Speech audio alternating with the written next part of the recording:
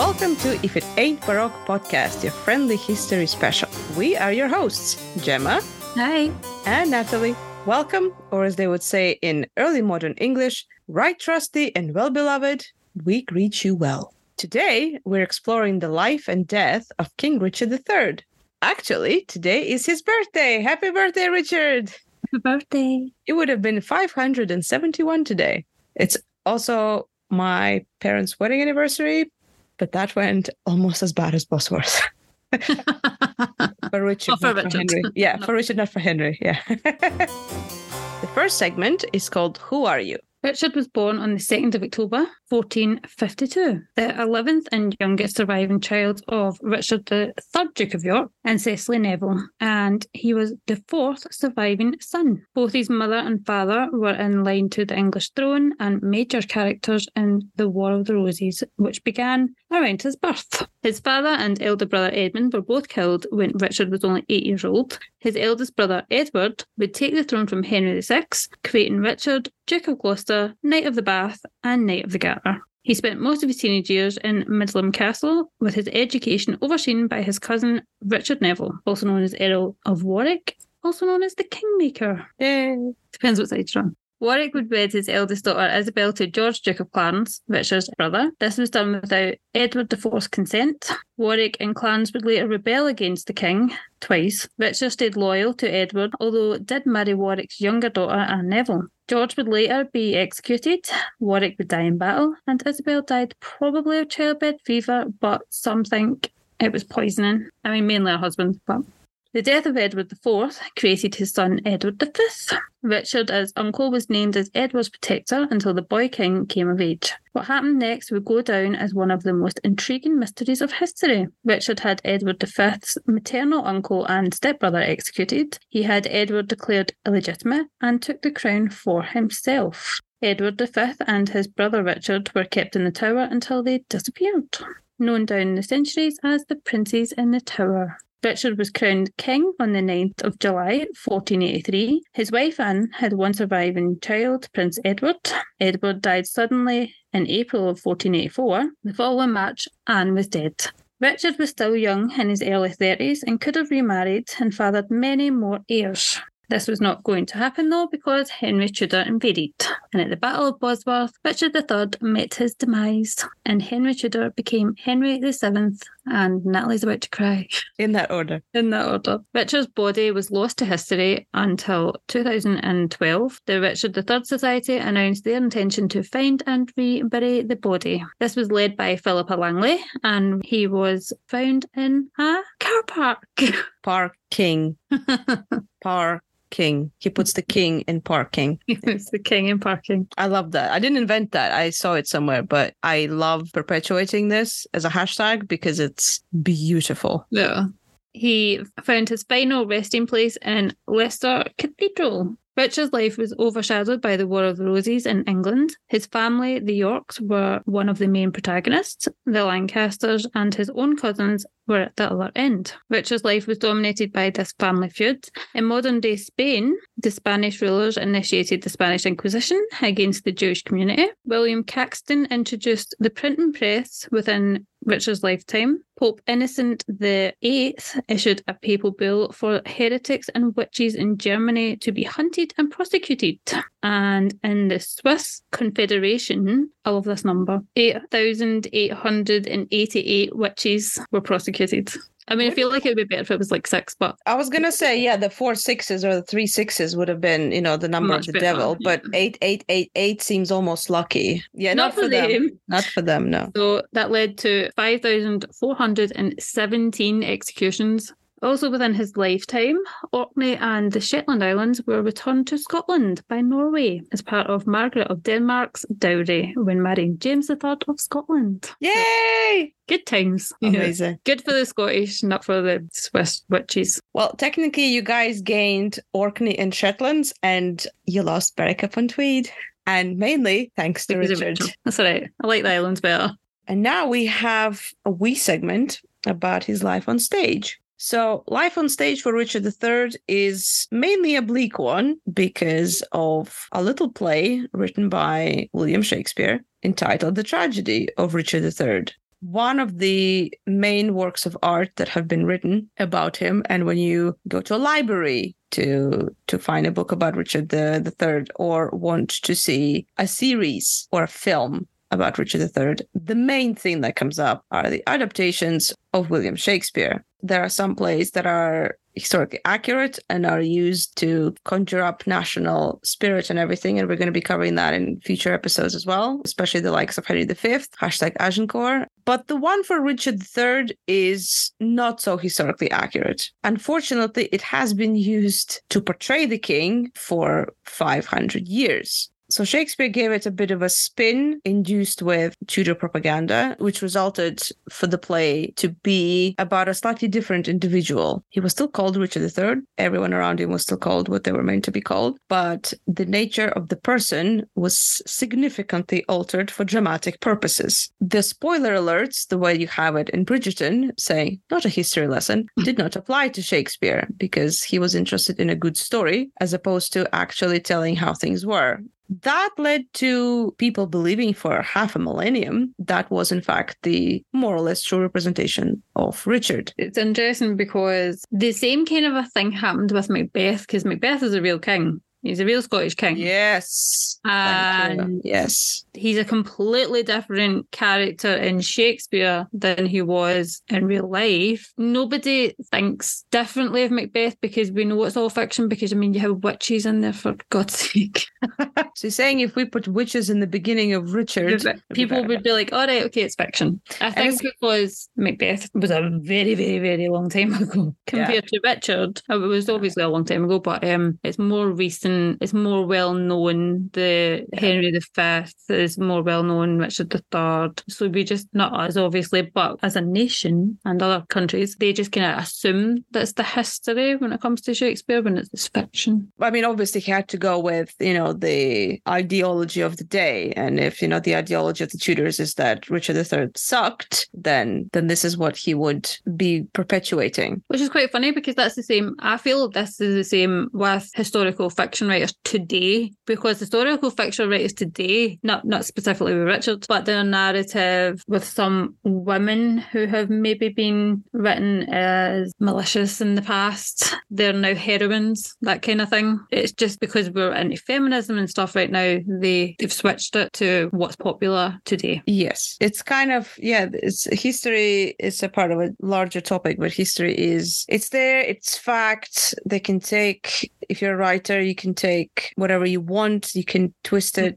any way you want and kind of cover it with the name of fiction and say, well, this is for entertainment purposes. Exactly. Films, the TV shows have been doing for years. And you say, we don't need the not the trigger warning, but it's kind of the warning about the fact that it's drama, because obviously it is. And again, some people believed that the animated film Anastasia was based on real events. Unfortunately, the warnings, the kind of the accompanying materials, the drawings didn't give it away.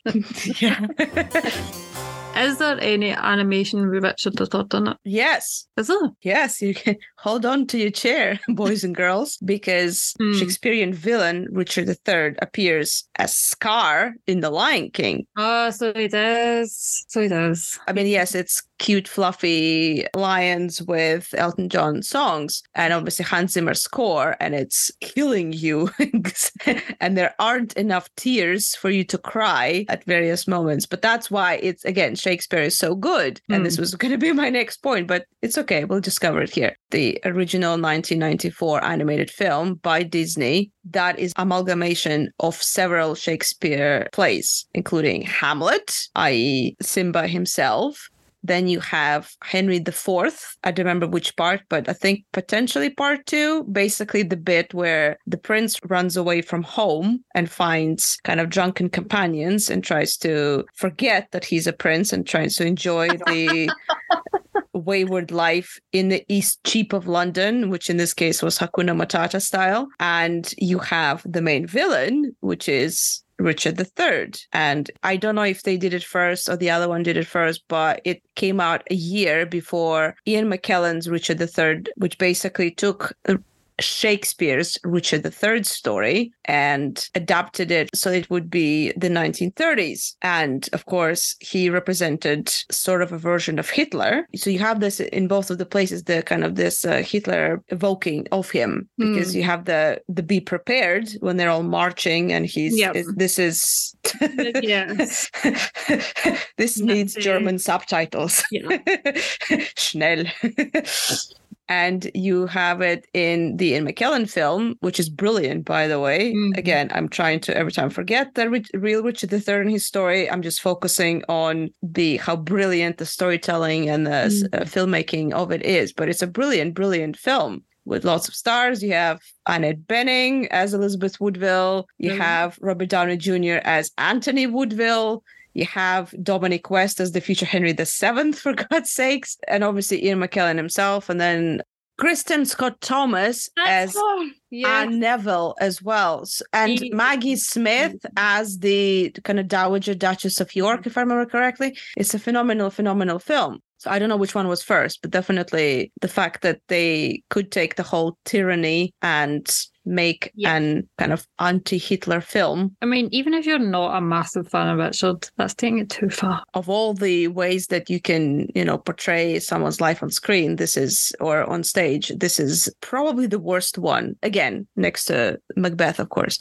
Because they're so genius and fantastically written, they endured the test of time and they're still performed and they still work. And the lines from there, now is the winter of our discontent, a horse, my kingdom for a horse. They're so brilliant that they're still kind of bestsellers, so to speak, blockbusters. The Richard quote you just said out of Shakespeare, that's always in a pub quiz. Drives me insane. He did not say that. Who was there writing that down? Oh, aye, Shakespeare. It's the same as let them eat cake. Yeah. Let them wear a crown. Sure. It's a brilliant writing by Shakespeare that it propelled Richard to the kind of super infamy throughout time. And because of Tudor propaganda, which already is installed in the play and was historically accurate, that perpetuated till recent times when, of course, you have the Richard III Society that tried they've been trying to turn things around since at least the 30s, if not earlier. Obviously, recently with the finding of his body, of his skeleton, and everything. And it's slowly turning things around. If I ever were to be involved in a production of Richard III, the play by Shakespeare, I would probably insist on it being called something else. And I have a perfect name for it. Richard III. So, because it would make it slightly more mythical. So it would do the same thing Game of Thrones have done, because George R.R. Martin has changed the names from British history to make it sound almost as if they are the names developed differently. And remember when we talked about Carolines and Charlottes? So kind of the same thing. Richard wouldn't be far from what it is, because the fans of Richard we call Ricardians, going back to Latin. So it would just be a slight change, which would highlight the fact that it's fiction and it's a fictional character and it's a fictional king, as opposed to this is what happened verbatim. Yeah. Because I think it's a good name, but as a massive Trekkie, all I can think about is Picard. We'll give it time. It's just, this is my personal kind of wish, because when people say, Richard I or Edward IV or Edward VIII even, you think about the real kings, actual people, actual IRL people who had lived and died. When you say Richard III, unfortunately, most people still think, oh, yes, the play. And obviously the internet does as well. As soon as you look it up, it's the play that comes up first. Libraries, etc. It takes a lot of scrolling on Amazon, even if you're looking up bios of Richard, to scroll through all the Shakespeare books, because you put Richard III and the first 2 pages you get is just the books by Shakespeare in different variations, different editions and different publishing houses and all that. So that's been the life on stage. Life on screen is very simple for Richard, although it's a little better than the life on stage, because obviously you have a lot of recordings of the play as well as the film adaptations. Most notably of recent memory, we have Benedict Cumberbatch, who played Richard III. And as we mentioned or will mention in in a future episode, he's actually related to him. He's descended from one of Richard's siblings, and Benedict Cumberbatch actually read a poem at Richard's reinterment, which was quite nice. And he was accompanied by Robert Lindsay as well. They were sitting together, which is quite nice. I know. That's the bit that they didn't include in The Lost King, but they should have. They really should have. Yeah. Lots and lots of famous actors have played Richard III with various degrees of success, but it is kind of like Hamlet and Romeo and King Lear. So you play him. And of course, one of the most important ones, and especially this is important for life on screen, Richard being played by Laurence Olivier. So prior to him making the TV film out of it in 1955, that used to be a stage show. And it's one of the most enduring ones. And there was actually an article, Gemma and I found recently, article that highlights the importance of this film to actually TV and cinema history, because this is one of the first times when the soliloquies are delivered breaking the fourth wall. So Laurence Olivier is speaking his, I'll prove a villain and all that to the camera, same as Ian McKellen later on. So Laurence Olivier is delivering the words to the lens. And this article was highlighting how it influenced the future kind of generations of TV and film villains, most notably, of course, Kevin Spacey's House of Cards. And it's notable because up until a certain point, Kevin Spacey was a huge name in London theatre.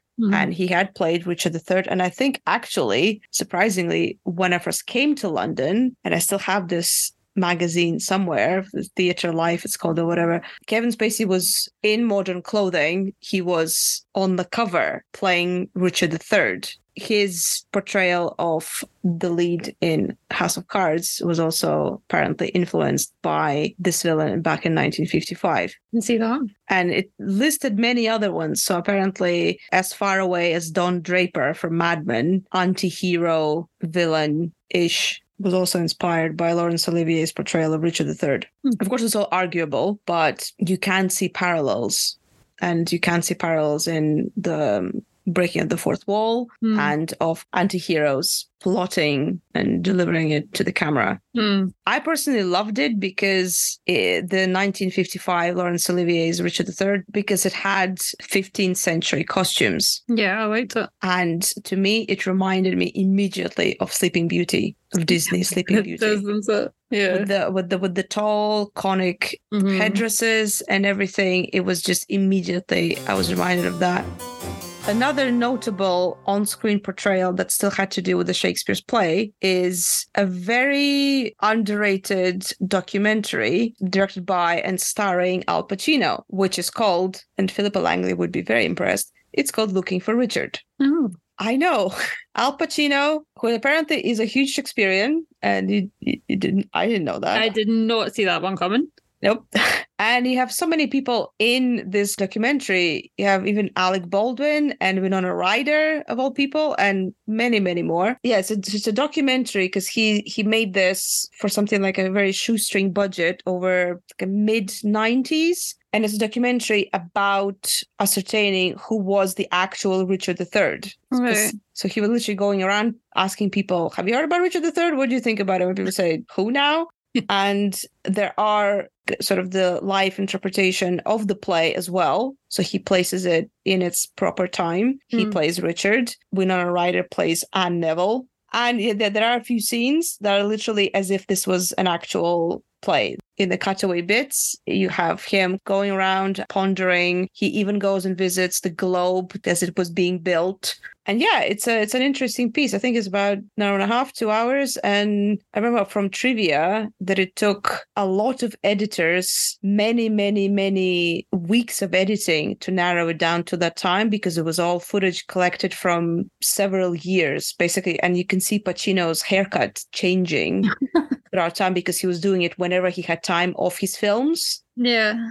And then, of course, it brings us to the real IRL Richard. So if you take out the Shakespeare completely and you are left with the real person. So we have the White Queen, the 2013, and the Lost King of 2022. So the White Queen is based on the second part of the Wars of the Roses, second and third, if you like, because it doesn't have the first bit where it's actual Richard, Duke of York, going against Margaret of Anjou. It sort of starts when Edward IV becomes king. But of course, the Wars of the Roses had already started at that point. So the character Richard appears in the very beginning. He's meant to be a very small boy, but he appears to us being a fully grown adult, but that's okay because he's played by Aneurin Barnard, who is amazing. And Welsh, by the way. If ever there was a Prince of Wales that deserved this more, that's him. The TV show is based on Philippa Gregory's novels, of course, The White Queen, The Red Queen, and The Kingmaker's Daughter. It was the first portrayal of Richard on screen that wasn't Shakespeare, which was revolutionary in its own way. And I remember I read that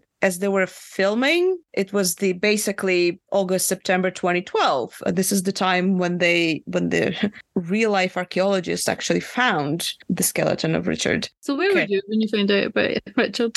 That is not something I can forget. I was working as a runner in a sort of PR post-production agency, which is the same one where a few months later I would meet Kenneth Branagh. Magical moment. So September 2012, I work there. I go for one of the errands. I come back and I'm in reception, and on the wall you have two TV screens, one for Virgin News, one for Sky News.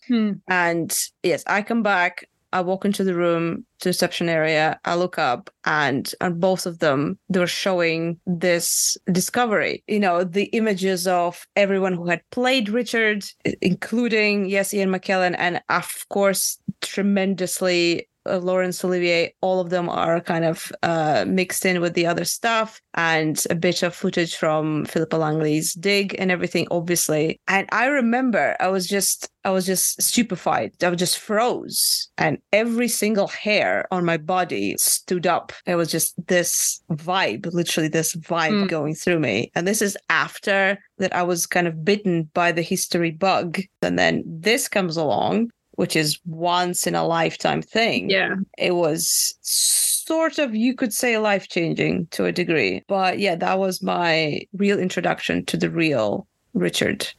And almost even more significant portrayal of Richard, the real Richard on screen, is of course in the 2022 film The Lost King with Harry Lloyd as Richard III. The film is based on Philippa Langley's and Michael Jones's book, which was called The King's Grave: The Search for Richard III. And I've written about it actually several times on my blog.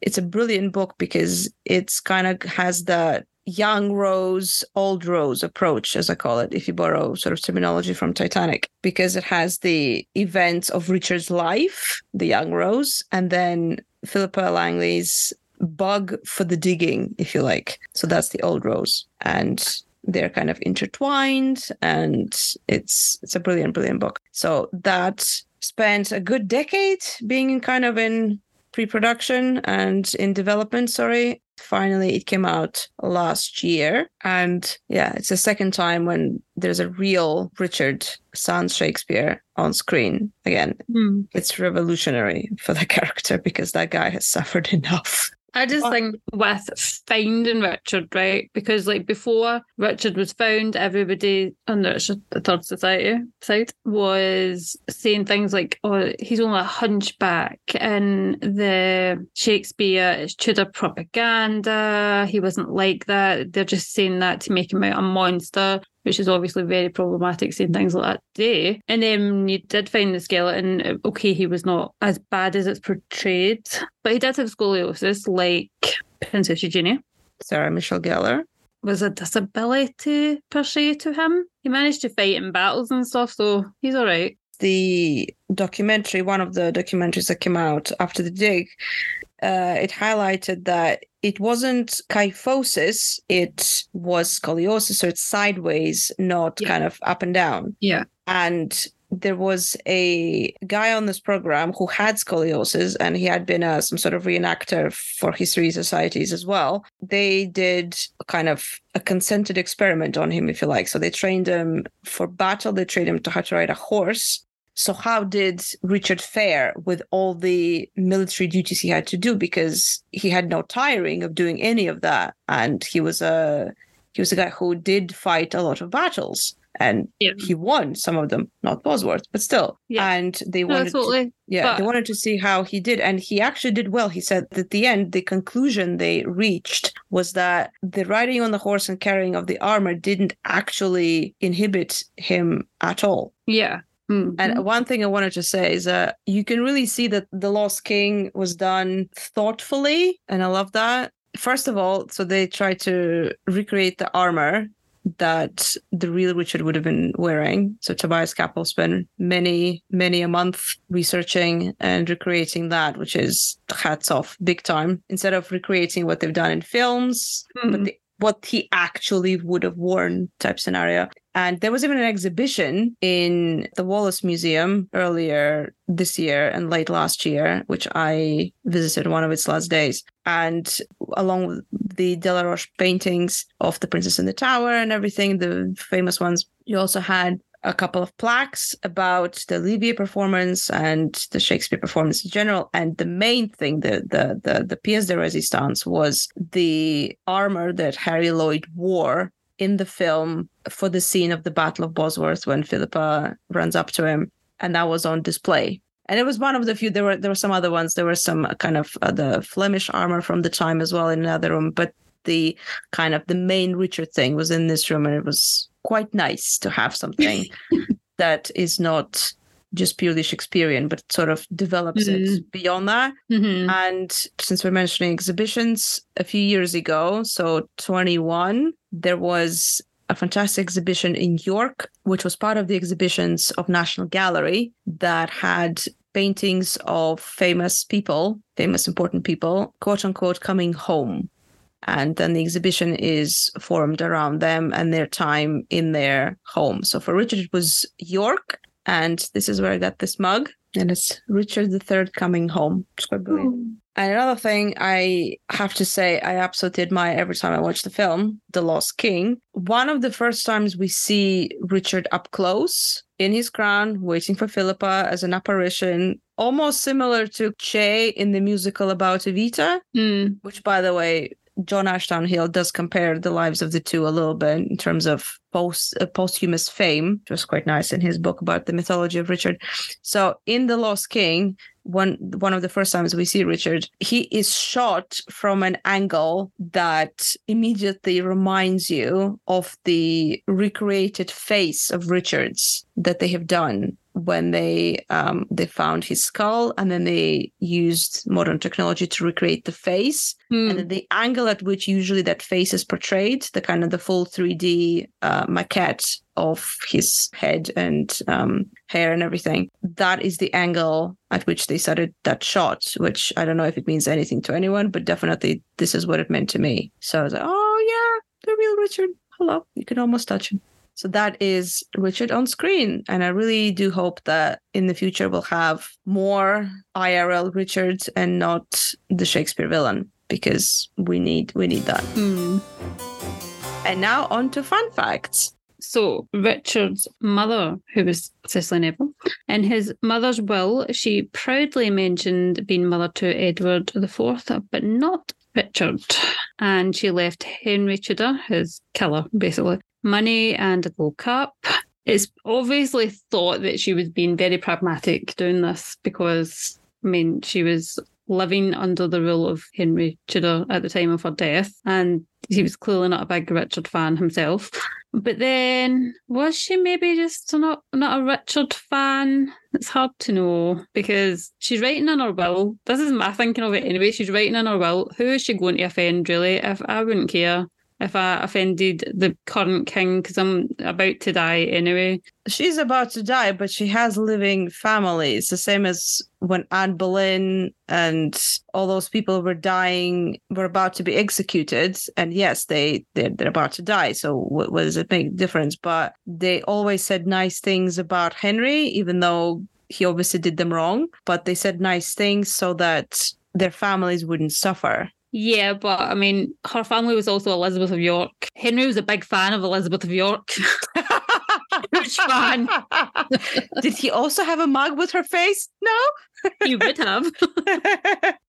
To be fair, I don't know that she was supposedly very vocal about the fact that George was her favourite anyway. So in real life or the... Yeah, no, actually in real life, she was a big fan of her son George. He was actually quite schemy in The War of the Roses. She didn't play a passive part as you would possibly think. I know that in Height, George took after the mother, whereas Edward and Richard took after the father. Hence, George was actually either the same height or shorter even than Richard. But whilst Edward took after the mother in looks and did not look like the father, hence those rumors. Yep. Scandal.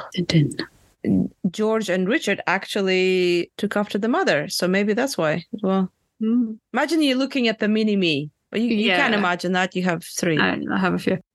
4 if you count the young one. That's true. Another fun fact is his own father only became Duke of York after, now you will love this, after Henry V felt sorry for him after Agincourt. So his grandfather, Richard's grandfather, had the titles took away from him after being involved in a rebellion. All his children and grandchildren should have been removed from the titles and line of succession due to an act of attainder. Yeah, because the Southampton plot that you have in Henry V, that is his, what was it, father or grandfather? Grandfather, yeah. That's interesting how they're all related. Look at them. They're all related.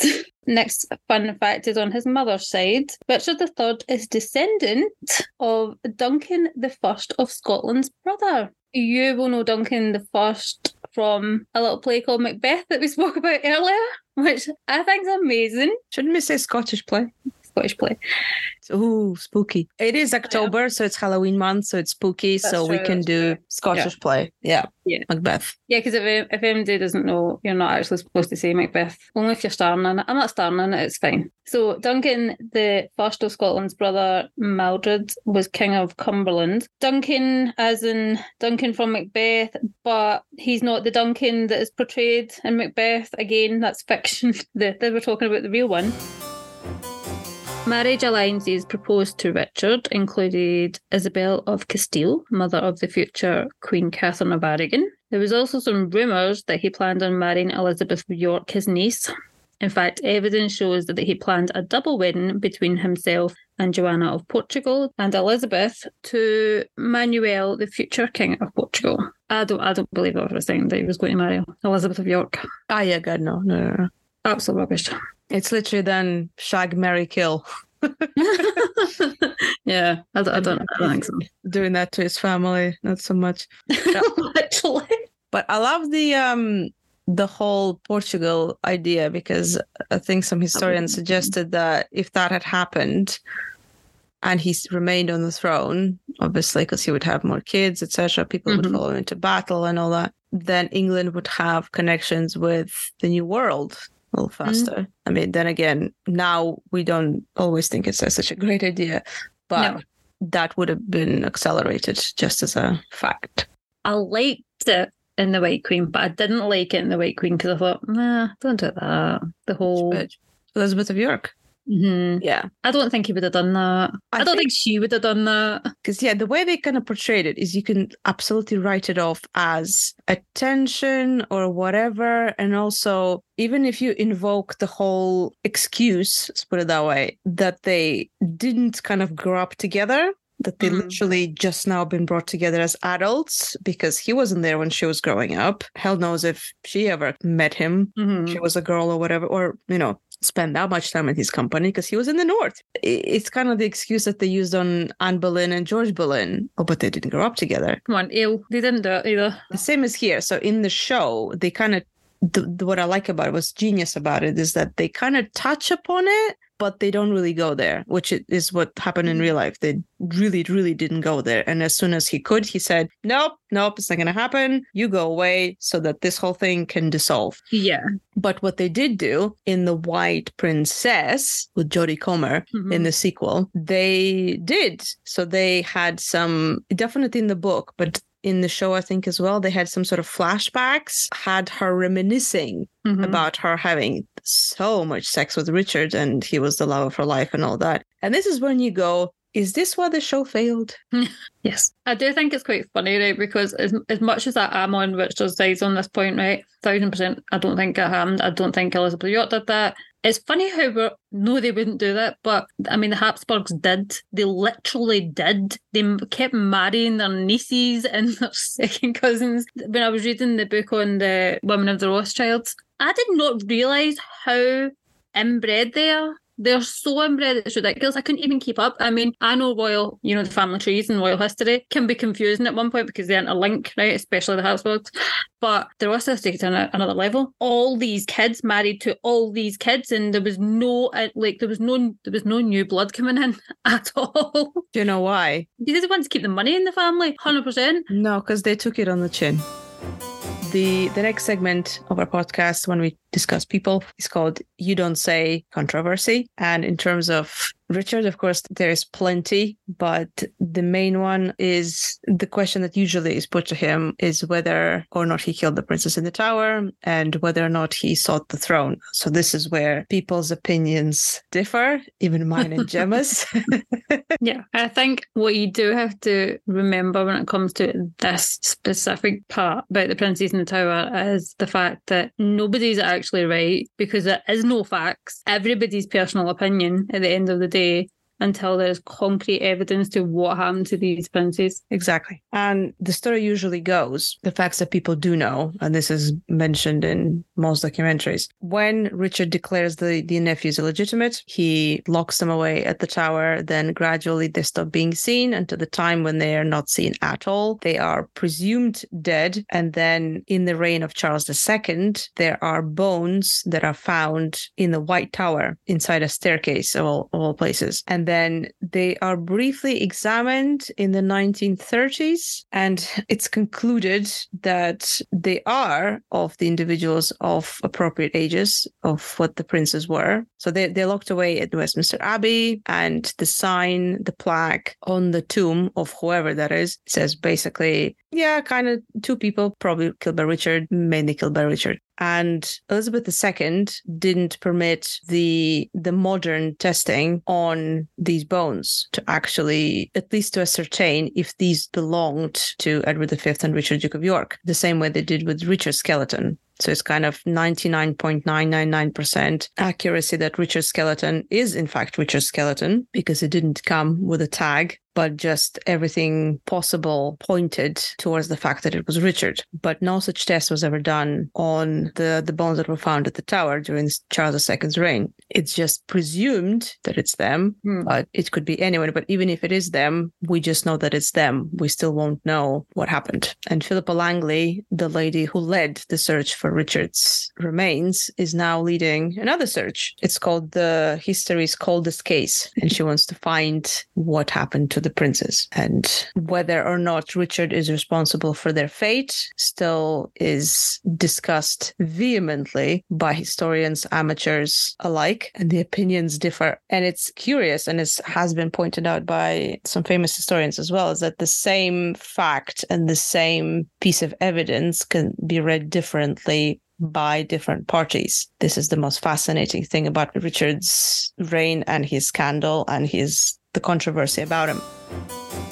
The next segment, as usual, is Where Did You Go Wrong? Legacy and Lessons to Draw. Again, this is Richard, so we're trying to summarize it. The legacy that Richard left, of course, provides ample material for fiction writers, mainly one particular historical fiction, the OG histfic writer, William Shakespeare, and the words crookback, hunchback, and even just the name of the play point squarely at him. That, unfortunately, is the legacy currently of his reign. Hopefully, with this new movement, the Ricardian movement that's happening, his legacy will improve somewhat, and we will be able to point at particular times in his life when he could have made better decisions, if that indeed had been possible. Because when the peacemaker dies, leaving two warring factions, a lot of the times it doesn't lead to anything good, which is exactly what happened. But the definitive lack of luck that Richard had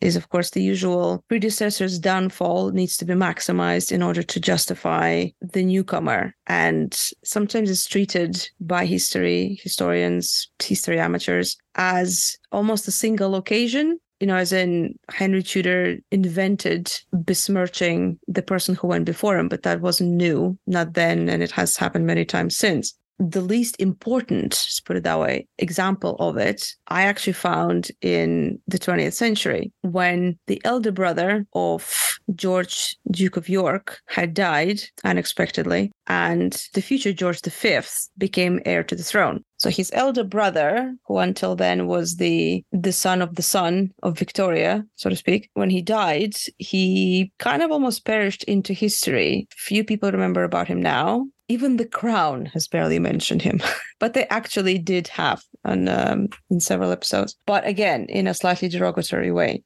And this prince, who died at the age of, I think, 23, he has posthumously been blamed for being dumb, even though he wasn't. And even he was blamed posthumously at being Jack the Ripper, which again, he wasn't. But George V and kind of that faction had allowed that to happen because they needed to portray that whoever did end up on the throne or as heir to the throne was the better man. So even at the age of constitutional monarchy, where one guy didn't do anything wrong, he just died prematurely, leaving the other one to take the job. And the bride, may we add, Mary of Teck was going to marry Prince Eddie, the Duke of Clarence, and then he died and she married the future George V.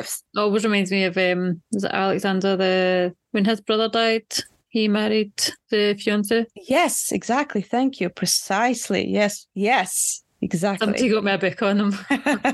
Exactly. So yeah, and Prince Eddie, his full name was, of course, Albert Victor, because why wouldn't it be? So if this besmirching happens at the end of the 19th century for no other reason than, well, we have to kind of highlight this guy and downplay that guy because we have to be happy about what's happening next and not have people mourn about what is not going to happen, then you can only imagine how that's amplified when this is to do with absolute monarchy. Mm-hmm. I mean, yes, they kind of did it to the same extent with Edward when George VI took over. But at the same time, most of that was true. Yes. I didn't want to mention that specifically because of that. Case, yeah. Most of that was true. Even worse. You can see how they do that. And I don't know whose side to take, to be fair. I feel like I'm leaning somebody's side, but it's kind of the same with William and Harry. One has to be the villain. Yes. It's like that line that The Crown has a wonderful, the show has a wonderful ability to, Peter Morgan, the writer, he has a wonderful ability to summarize some events and bring it into this beautiful screen prose. And there's a bit at the beginning of season 3, I think the second episode, Margaretology, where he kind of summarizes these sibling situations and how one of them is very dull and the other one is very exciting, but wrong. So he has Elizabeth and Margaret. And then, of course, we immediately kind of in our minds think William, Harry. Mm-hmm. And then he even mentions Prince Eddie and George V. And this is when she says, oh, my grandfather. And he says, Stillwater or something. And then, of course, he mentions Edward VIII and George VI. Yeah, exactly. So one of them has to be the hero. One of them has to be the villain. Mm-hmm. And in this case, when it's one guy beating the other one on the battlefield and the guy who won does not have as much of a claim or the gravitas of a king, the same as the other house did, because Richard wasn't just Richard. Richard was of the House of York. So they had been there for decades being kingly. And this is actually what Philippa Gregory is emphasizing in the books as well for Henry VII, is that he didn't really fit in. Because yes, he won the battle, etc. But then what comes after? You need to live a kingly life. That's the predecessor's downfall, history written by the victors. So that's true how we always speak about history writing itself and repeating itself. Sorry. This is a great example of that. Whoever is the victor is going to besmirch the fallen one. And as the Lost King film says, and this is one of their beautiful quotes, that, well, he's not here to defend himself, is he? So my kind of perception of Richard, and this brings us to a close of the serious part of this program. My view of Richard is this, if in summary, this is the way I look at it. In Russian, there are many great phrases. One of them is, if you're doing something right and people think you're doing something wrong, and then you have to defend yourself, but you can't because even the arguments you use to defend yourself that you were in the right, they are seen as you doing the wrong. And this is called proving that you're not a camel. And I feel like with Richard, that is really, really true, given the fact that people think that he's a hunchback. That's what I'm referring to. Oh, right, okay. Because many years past his death, for 538 years, Richard III has to prove that he's not a camel. This is the way I see his entire situation, his entire afterlife. He has to prove that he's not a blasted camel. And it cannot be a better fit between a metaphor and a real life situation. So that is the legacy and the lessons to draw. Now we move on to somewhere to remember Richard by, i.e. the geography. This is where it gets a lot of fun, because a lot of these places, especially the ones in London, are on my tours. So please join me for the walking tours, especially the ones in Southwark. They're fun, all about naughty London. The links will be in the description of this episode. So, Richard was conceived at Ludlow under the sign of the Capricorn. He was born at either Fotheringay or Berkhamsted. Some of the historians disagree. Fotheringay is also famous for being the site of the execution of Mary Queen of Scots, who was, of course, a descendant of both Henry VII and Edward IV. Richard spent some of his childhood at Midlam Castle. I've actually visited. It's amazing. Beautiful place. Richard spent some of his adulthood at Warwick Castle as well. Now, Baynard Castle in the city of London, which is kind of in between where Millennium Bridge is now and St. Paul's, so in that area, that was the headquarters for the House of York during the Wars of the Roses. And I point at it during my tours. Now, the Palace of Plaisance, or the Palace of Greenwich, Palace of Placentia, as it's sometimes called, is where the younger siblings, so George, Margaret, and Richard, would spend some of their time when Edward became king. Because remember, they were children when he became king. That is where the old Royal Naval College is now, along with the Queen's House, of course. Then we have the Tower, where he would have been very familiar with it. That's where Henry VI died, where he may or may not have been involved. And that's where the princess disappeared, where he also may or may not have been involved. I'm representing both points of view.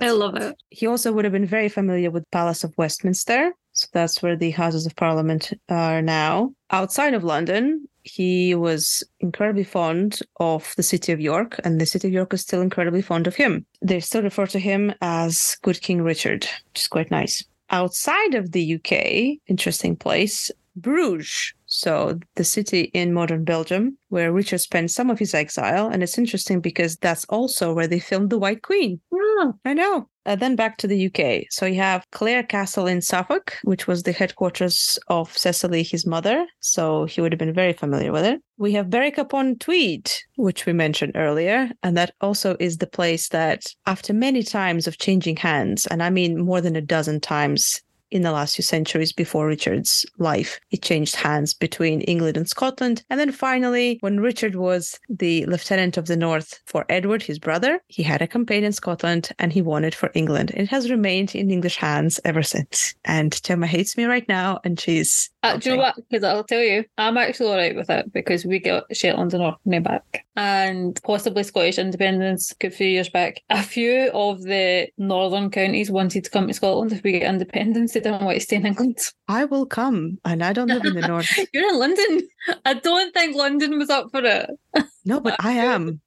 If I were asked, I would definitely would have voted, honestly. Then we have Stony Stratford, and apparently it's only 60 miles northwest from London. I didn't know that it was much further than that. It's actually near Milton Keynes. So that is, of course, an important place, because that's where Edward V met Richard, and they together traveled down to London, the rest of the 60 miles. Of course, Richard died at Bosworth Field and buried, we didn't know where until recently, until 11 years ago, and now we know. So he was buried in Greyfriars Church, right next to Leicester's Cathedral. But at that point, it was called St. Martin's Church. next to Leicester Cathedral, we have the Richard III Visitor Centre, which includes through the glass the place where the trench where they found him. Of course, the remains are gone. As mentioned, they're buried in Leicester Cathedral, but with the beautiful statue outside. There are always white roses present. And yeah, so it's a beautiful place to visit, and they kind of pay a lot of homage to Richard,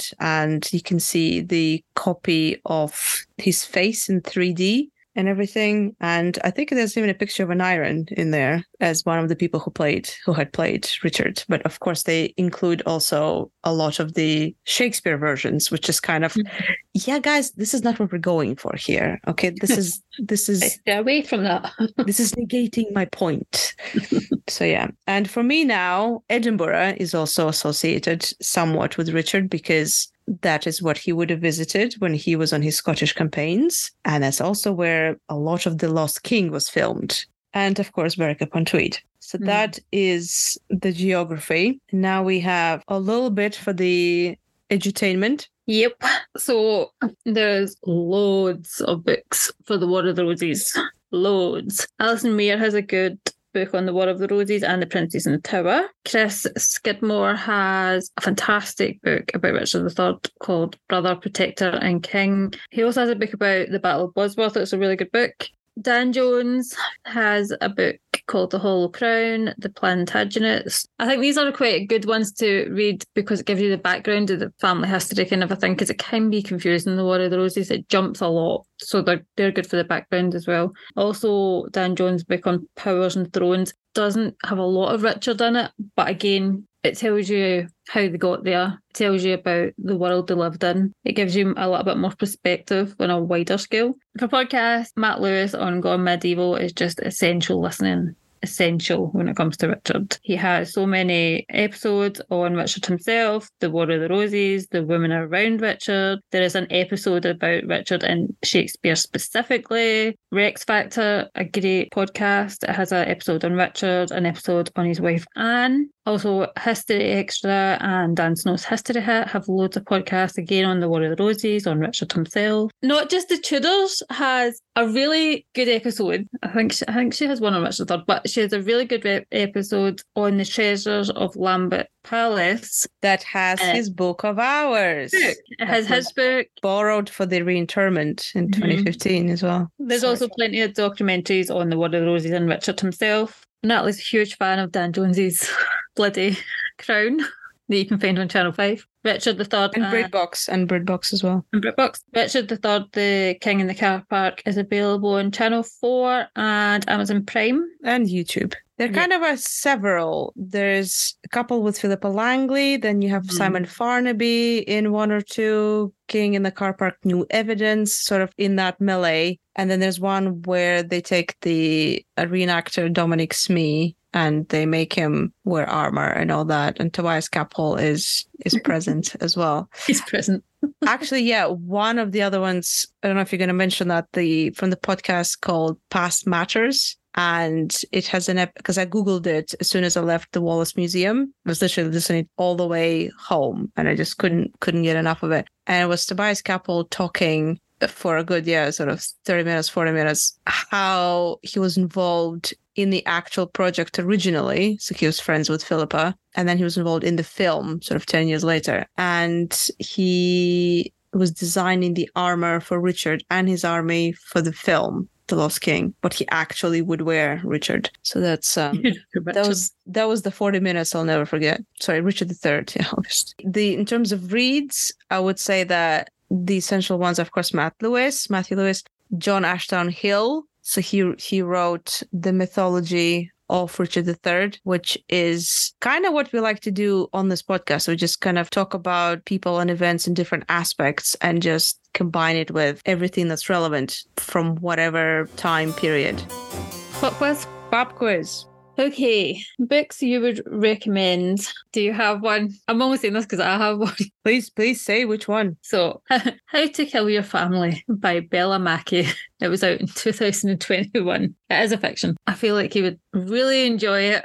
what musical he should watch, what show should he see if he's in the West End. And that, of course, is Wicked, because it is an origin story of a famous villain many years after the release of the original. And it has a wonderful line. It has the name of the song, or the opening line of the song, and it goes, no good deed goes unpunished. That is applicable to most of the good things that Richard did for the country in terms of the justice system, printing press, and even if it came to be publishing sort of the results of his brother's marriage licenses. So no good deed goes unpunished, literally. Which house would he be sorted to? And I'm going with Gryffindor, with part Ravenclaw, because he was very brave, too brave even. So brave he got himself killed. And I feel that he would be part Ravenclaw because he would be smart, but he wasn't smart enough to not get himself killed. Yeah.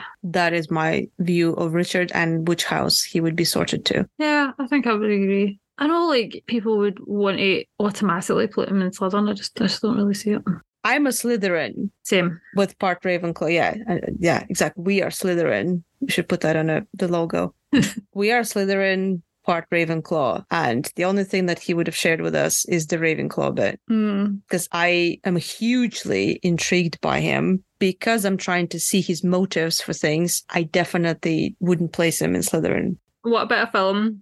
What film would you recommend? The Lion King. Oh, do you think you would like it? Yes. My youngest is a massive fan of Scar, by the way. Massive. It's his favourite villain. So you have very talented kids. So they've been raised right. And also, see, Scar is a Slytherin. He plots things because he is like the Shakespeare villain. Richard is a Slytherin. He's the textbook Slytherin. You open Slytherin, you open the Oxford Dictionary, and it's the Tudor version of Richard right there. Yeah. But not the actual Richard. No. I would recommend him to watch The House of Gucci. I feel like he could identify with a Warren family. Why not The Godfather? Let's go with The Godfather. The Godfather's a good one. I think that's probably, yeah. Doesn't have Adam Driver, though. Or Jared Leto. Oh, Lady Gaga. Oh, Jeremy Irons is in it as well. I think you'd recognise him. Oh, yeah, you were Henry IV. How's that going? Okay. Also Scar. You were Scar and you were Henry IV. No, he was something like that. See, The House of Gucci, that's his film. He'll love it. I stick with The Godfather. Yeah. Last question. If you're on Tinder, are you swiping left or right? Right. Would you? I don't know that I would, because I think him being so pious would probably irritate me. It's like that Uber Eats ad with Nicola Coughlan. Yes, exactly. When she orders a Georgian man, thinking that it's all about I love you ardently and life is not boiled potatoes.